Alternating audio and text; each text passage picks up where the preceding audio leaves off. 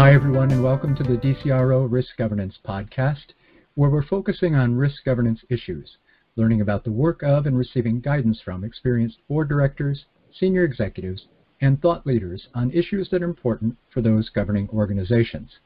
My guest today is John Howard. John served on the boards of General Growth's special purpose entities, as well as 2 energy companies. He was the chief legal officer of both WorldColor, as it emerged from Chapter 11 in Canadian reorganization, and Virtus Communications. He was the chief intellectual property counsel for Arthur Andersen and Andersen Consulting, as well as the general counsel for Quark, an international software developer. He's an advisory board member at Look Cinemas, a past executive chairman, and commissioner for the Colorado Parks and Wildlife Commission. John has deep experience in companies undergoing crisis, distressed capital structures, and events. In his director roles, he's overseen the reorganization of capital structures, strategic relationships, and strategic exits for investors. He currently specializes in crisis management and mediation, involving businesses in natural resource crisis and disputes through his company Bounds Green Mediation. John earned his BA in History from Washington and Lee University, where he graduated magna cum laude, and his JD from the University of Colorado. Welcome, John. Morning, David. Thanks so much for having me. We're glad to have you with us, and I think we're going to have a really interesting discussion today, particularly given the timeliness of your experience. I want to go to some data that came out recently, because your corporate experience involves work that most company executives and board members have never had to deal with, and they frankly hope they never have to deal with. But in our most recent DCRO Crisis Sentiment Index report, 13% of respondents say their boards are concerned about their corporate viability. 10% are concerned about the viability of their entire industry, and almost half, 48% of the companies, said that they're rethinking their business model. So in this survey as well, there are indications that these numbers could worsen in the next 6 to 12 months. So my first 2 questions to you are, what guidance would you give to board members and executives who are among those concerned about the viability of their particular companies? And what should they be doing now to ready themselves in the event of a needed restructuring and to avoid what you called in an article I read, a down and dirty 11? I think, David, the first thing is to plan and then act. And that may seem obvious, but you need to use your credit right now to be ready to act. And too often what happens is people use up their credit month after month waiting for change or a rescue or taking a bunch of disconnected, reactive types of actions. And I'll give you a recent example I saw in an interview of Southwest Airlines CEO Gary Kelly. And obviously, airline executives, airlines do a lot of crisis management planning as a routine business function, particularly around disasters. And so he had a great tone and demeanor throughout a very difficult interview, which I think reflected a lot of the training they do. And of course, what industry could be more challenged right now than the airline industry? And so he said, we've got investment-grade credit, and we can go at least a year in the present conditions. And then, right when it was getting interesting, the interviewer moved on, and I was sort of screaming at the TV, but what are you going to do in that year? Because I can guarantee you that Southwest Airlines isn't sitting around for a year eating up their credit following the same strategy as before the crisis. And it really would have been fascinating to get insight into their broader crisis management planning, like acquisitions, consolidations, creative finance, new business lines and models. I think in particular, too, looking at your competitors and mistakes that they're making, that they may have made 6 months ago that you can now plan to avoid. So, that's the first thing I would say is don't get reactive, sit down, do the planning. And that's kind of a long subject, but the key to it is you're not reacting to events, you're gaming out likely outcomes, and you're looking particularly at either frightening strategies or discarded strategies, because they often hold the most opportunity when you kind of get into a crisis situation. Well, in a few weeks back, General Charles Jacoby, who co-authored a book with Leo Tillman, were my guests here, and one of the things that he had talked about is that if you haven't done the planning, it's too late. Your comment, plan then act, sounds to me to be very much aligned with what he was saying. So you need to go through something, even though your plan may wind up being incorrect. the process of planning seems to help educate you and make you a better reactor or a better actor if a crisis arrives. Is that fair? It is. It allows you, to the extent you're going to have in a restructuring, to have some control over events, as opposed to just coming to work every day overwhelmed by all of the the things that are happening and feeling like you're in a spiral. And one of the things about restructuring I think is so difficult for folks that haven't been through it is the language that can be used. So down in Dirty 11, you mentioned, I mean, you just cannot believe the language you're going to get from bondholders and bond counsel. I mean, they use a very rough language. And so by having some planning and feeling like, okay, well, here I'm in the room and I know what I can control and what I can't control, it really helps you and the company and management to maintain sort of a sense of confidence and credibility, which I think is just key in this scenario. And down in Dirty 11, as I was reading it in your articles, seemed to suggest that's when you don't have a plan. It's something that just happens or is forced upon you. Is that am I correct in that interpretation? Right. What you want to do is have first of all, if you can do something out of court, which is really looks more like a refinancing that most directors are familiar with, that's great. If you can't, then you want to do something that looks like what's called a pre-pack, where you've reached an agreement before you file with all of the creditors, and then you go in to the bankruptcy court with the deal. And so it's relatively brief and it's very predictable, or at least a prepackaged, which is one in which a lot of things are already pre-planned. Down in Dirty 11 is where you've really run out of options and you're filing now to keep the creditors from seizing assets or seizing the company. And that is definitely a very ugly experience. Yeah, none of it is pleasant, but that's particularly unpleasant. Right. And a pre-pack, for example, and I did a very exotic one, a double pre-pack, which just means we put the company that I was associated with into bankruptcy, and we also put another company, a competitor, into bankruptcy and then merged them. I mean, that had the thrill, at times at least, very much of a successful merger. And so it's an example, I think, of how you don't want to just see this as a negative. It can be stimulative. It can be opportunity. And so, the planning allows you to look for those types of, opportunities and outcomes. You and I both focused on this idea that understanding risk better helps you to keep from focusing on the negative and really looking for opportunities, as you had just said. And I remember, in reading again some of the work that you'd done with General Growth, my sense is that when they went through the crisis, the subprime crisis and the financing crisis that affected them, that the outcome was particularly good. And can you talk just a bit about that? Well, so General Growth it's sort of a fascinating, it's really an interesting study because it, on the one hand, reflects the failure to plan, and on the other hand, it reflects once you were in the situation, there was a ton of planning done, and then a very successful emergence. So General Growth had a lot of properties. They were all in different, subsidiaries, special purpose entities, and they were almost all financed with very short-term financing, a year or 2 years. And so when 2008 occurred, all of a sudden, what were cash-flowing properties that more than covered their interest payments and principal payments and produced a profit, suddenly all those loans were being redeemed, and so there was no liquidity, there was no way to refinance at any level at any cost, and so the senior management was replaced by new folks, and then we had some time to get ready, and so an exhaustive plan was put together by which we could use the bankruptcy laws to extend the loans. And in exchange for that, the lenders also got better interest payments. And so in the context of 2008 and 2009, lenders were happy to get that deal because mostly what they were doing was seeing their interest written down or discharged.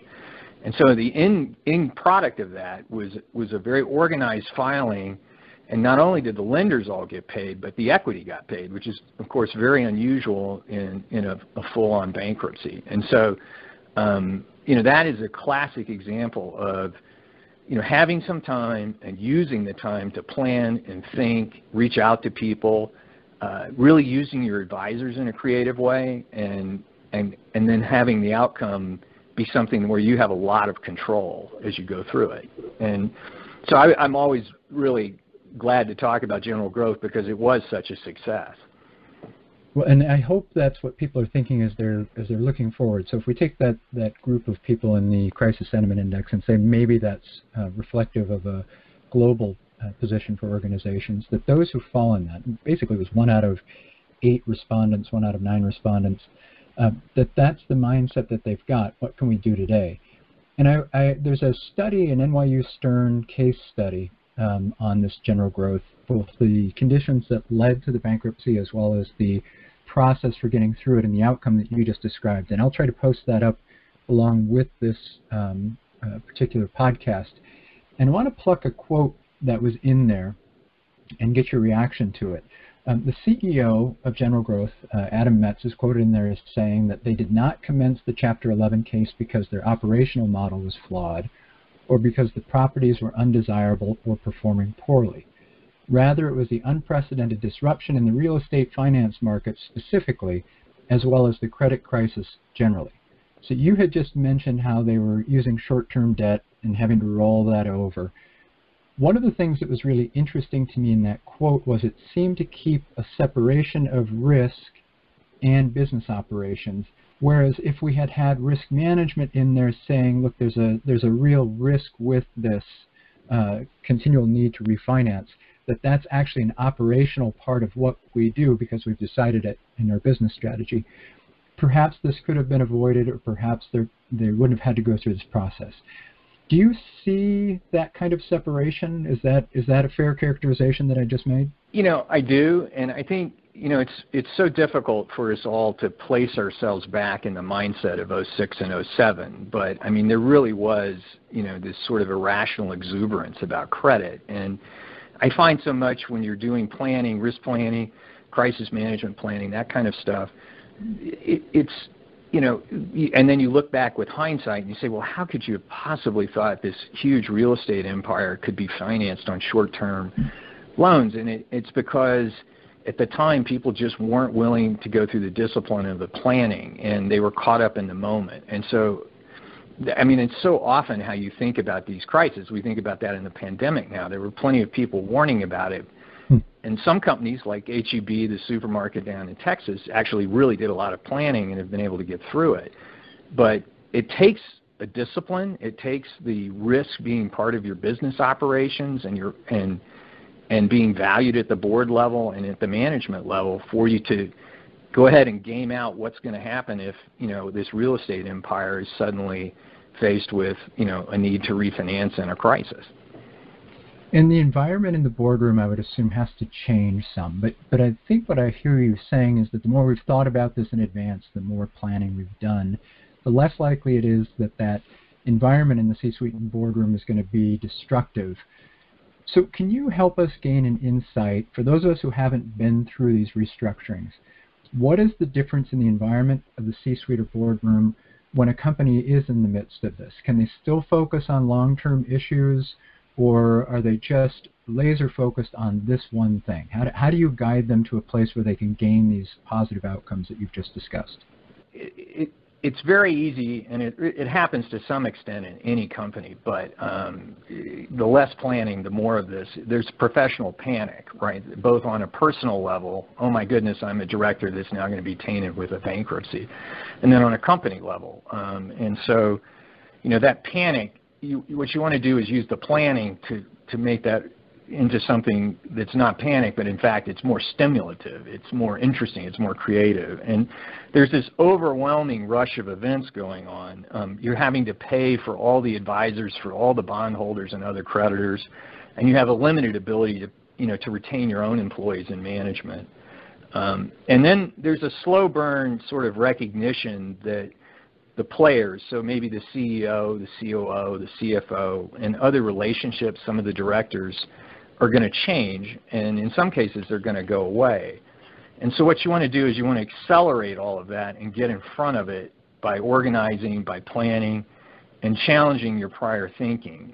And also, I was just counseling a general counsel that is about to go through this for the first time in the media business, who I just happen to know, and he gave me a call. You really, this is not a moment to skimp on advisors, not to use people that you've been comfortable with in the past, lawyers, accountants, auditors, all those types of advisors, because it's a wholly new experience, and you really need to go ahead and make certain. It's the one area where the lenders are going to let you spend a lot of money, is to get the best advice, because they want to see you accelerating as well, getting over sort of an unreality or a normal business reality and getting into that restructuring reality. And then, boards can focus on long-term issues. I think that is really important. You don't want to just be thinking about, short-term reactive types of things, because, and I've argued on my website that way, but everyone, and this is a key point I find that boards have to get over and management has to get over, everyone, equity, debt, the government, the press, all the constituencies will see you as having failed. And it's just amazing to see how long it can take management and the board to accept that. And you can waste a lot of time on, even months. And if you just go ahead and accept that and say, okay, from the constituents' point of view, they're losing millions, tens of millions, hundreds of millions of dollars. So we have to acknowledge failure and then change our behavior, not make excuses. And once you do that, you have huge opportunities to add value as a board member or as a member of management. And the first one, the critical one, is what's the crisis? It's usually not that you can't pay your debt. It's that you can't service it. And why is it that you can't service it? And so you really want to try and get the existing board and management team to think about that. And I've actually even seen it in one case where not only did the existing team not understand what the real crisis was, the new money takeover team never really identified what the real crisis in the business model was. And so that ended up in a Chapter 22, which is a euphemism for a second bankruptcy filing. So that's how a board member or a senior member of management gets their credibility back. They acknowledge that they failed, they identify the real crisis, and they start putting out strategies for how to fix it. And that's what everybody is looking for when you get into these, kind of into these positions. Well, in the articles that you've written on LinkedIn, I think you're able to point back to some of these successes. So we can remember that somebody's gone through a bankruptcy, but when you remember someone's gone through a bankruptcy and come out on the other side in a positive way, there's the classic expression that Americans love a second act. That's almost what those sound like. So this is interesting to me because I hear you say focus both on the business structure, the model, to make sure that over the long run what they're doing is sustainable. But then there's a focus on perhaps restructuring the debt and other things to make, in the short term, the debt more manageable. So that's I think, a very positive way of looking at things. You also... So I don't want to spend too much time focused on the negative here because it's really about getting to a better place. But you also wrote something about the human capital cost when you're trying to write a business. And that struck me because I don't know of any executive or any board member who doesn't have some concern about the welfare of their employees. I mean, they see that as one of the highest priorities they have. But once you're into a restructuring, there is going to be a human capital cost. Can you talk a little bit about that? Because it's almost to me an incentive to be trying to deal with things early, as you advised. I'm trying to get at how it feels for someone who's having to consider those and why it was that bothered you so much. Yeah, it's a great question because it's a little bit like a combat veteran. Like when you read about combat veterans, so often they don't make friends with replacements because it's so painful for them to lose friends. And so I was the CLO and the secretary of the board for a company once that was laying off a lot of people, and our headquarters at times would get into trouble because they had this sort of natural reaction to repress their humanity in favor of spreadsheets with names and total numbers and dollars to get to compliance with the covenants. And you just can't do that at all, whether it's in a pure crisis or in a turnaround.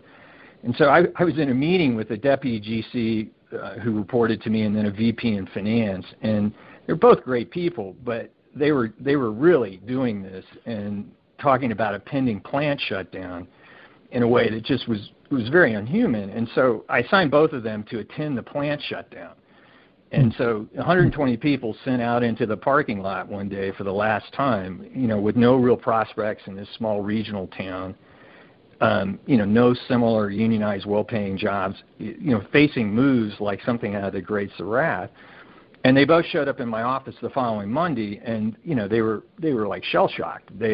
But what it did was it connected them with what was going on, and that's what produces sort of the opportunity around human capital. I was in that same business once we got a turnaround CEO, and we were in a meeting, and he turned around to me and said, this middle manager is the best strategist in the company. And the prior CEOs had viewed that person as a troublemaker. But Mike was so connected from his visits to all of the plants, such a great listener, that he wasn't focused on who was getting laid off. He was focused on all the talent that was buried. And so I think in order for you to have that sort of connection to human capital, you always have to be feeling it, and even if it's painful, you want to be able to feel it. And because when you're in a turnaround, I don't know if I'm sure you've seen the movie MASH. I'm showing my age a little bit, but there's this scene where Hawkeye and Trapper John, these two unconventional meatball surgeons, show up in a very prim and proper Tokyo hospital, and they make all sorts of outrageous demands, including demanding a steak dinner. And after all the existing management runs out of the room to get the military police, one nurse puts her hand on her hip and says, "How do you want your steak?" That's the employee that you want in the middle of this crisis, because they get it. And you cannot spot those people if you're just looking at spreadsheets. And so, there's a cost and an opportunity with human capital, but I believe in any kind of restructuring or turnaround, that's the most important asset, not the machines, not the locations, it's the people. Well, and let's pivot a little bit to the work that you do now in crisis management and mediation. You also talk in some of your articles about the importance of relentless optimism in mediation. So can you tell us a little bit more about the work that you're doing? And then I think you're referencing back to George Mitchell and the Good Friday Accords when you talk about successful mediation being focused on relentless optimism. Can you bring those to life for our listeners? Sure. I started at mediating after I got done as chairman at Colorado Parks and Wildlife, because I had essentially spent 4 years in these large public meetings with, you've got activists, you've got government officials, the press, lots of, rooms where you have to do everything in public, and there are hundreds of people there. And I just suddenly had people telling me, you're really good at getting people to listen to each other. And so my mediation work, it's just a little bit of a sideline, but it's focused on business and natural resources, because most mediators are generalists. And so if you don't know what a balance sheet, a P&L, what a fractured board looks like, I really don't feel like you can be as good a mediator as somebody that's, one day doing child custody and the other day doing car accident cases. So I do a lot of I don't do a lot, but that's kind of my focus. And, for me, companies, they get sideways with customers, vendors, investors, and activists because they don't really plan for crisis, and they don't see what's coming. And they repress it, and they hope things will pass, and that's very hard to do when crisis management and risk management are really central to your business processes. And so again, to me, you want to do all that planning, because then you can be what George Mitchell, that relentless optimism quote is from Mitchell's book, which he wrote after he mediated in Northern Ireland, is your job as a mediator, which is as a neutral, or whether you're in as a crisis manager, either at the board level or helping the board, you do need to be relentlessly optimistic. You need to be constantly getting people to understand that, yes, this is a terrible day today. People have said horrible things to each other, but now we've got that out of the way. What can we do with it? And so I feel like that's really something I learned in public service was, you know, your job is really, especially running a big public meeting, is to always be able to kind of pull people forward. And that's what I mean by relentless optimism. And, you know, and I think what's so interesting sometimes, too, is you want to really have a culture. Sometimes you go into businesses and they already have this culture, but it's one, I think you've written about it as well, which is, for example, I like Kaizen meetings a lot, and I just fell in love with them in these manufacturing businesses I've worked on, where, and it's a Japanese business practice, but everybody in the company, from the lowest level person on the line, is encouraged to be relentlessly optimistic about what they're doing and to surface risk and surface things that are going on in meetings right after their shift. And then that information's passed on to the next shift, and then maybe it's sent to the next, to other divisions, and then hopefully it makes its way up in the risk management function to the CEO and to the board. And that's how you sort of take that relentless optimism and turn it into a huge operational advantage, because the most important thing to do in crisis is not to manage the crisis, it's to avoid it. And, you know, you want to spot those warning signs, and the best way to do it is with a culture that looks for it and is encouraged to report it, not punished for reporting it. So I think that's a hugely important component of all the work that I do, whether it's mediating or helping on crisis management.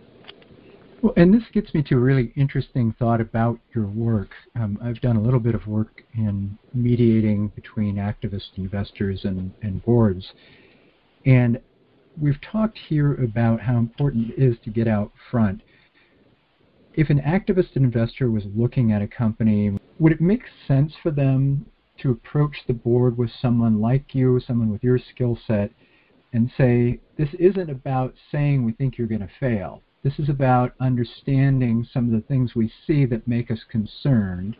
Now, John's here, he's got this experience, and we're really focused on a positive outcome. Is that something you can see yourself being drawn into? Is that something that's valuable? If somebody from the outside comes in and says, we think there's a potential problem developing, they see the gray rhino, in other words. It certainly could be. What I always tell people about mediation is it's a no-lose option. First of all, it's not terribly expensive, and it's not terribly long. I mean, obviously, George Mitchell had a very long mediation, but most business mediations are a day, 2 days, 3 days, something like that. And what you're trying to do there is, and this is what I do whenever I work with a board or I go in as a new person anyway, is I ask a lot of questions. And the questions are to educate me, but they're also designed to trigger the folks around on both sides to think new thoughts. Oftentimes, in my experience, when you have activists coming after a company, public companies in particular, they tend to, management and the board will tend to react with, oh my goodness, where's the poison pill, and all of those types of defensive types of actions. And so they don't necessarily hear what the activists are saying. And of course, the activists then see the adoption of a poison pill as an attack against them.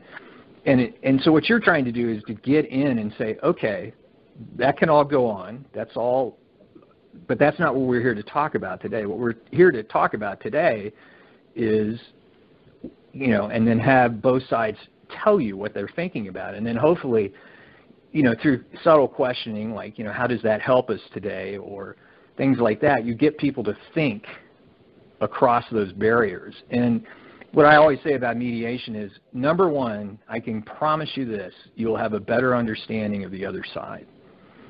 And number two, we may get to a solution.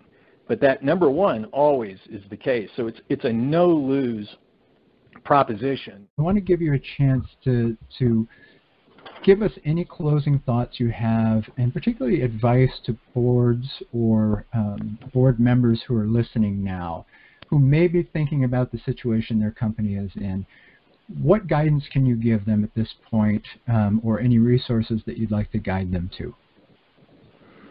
Well, let me give you a couple of resources, and then I'll give you what I think is one of the most critical tactical things that you need to do. And first is I would highly recommend Stephen Fink's 2 books on crisis management and crisis communication. I'm a total acolyte of his work and got started on it back in 2003 in a course I took on crisis management. And they're very easy books to read. They're not too long, and I highly recommend them.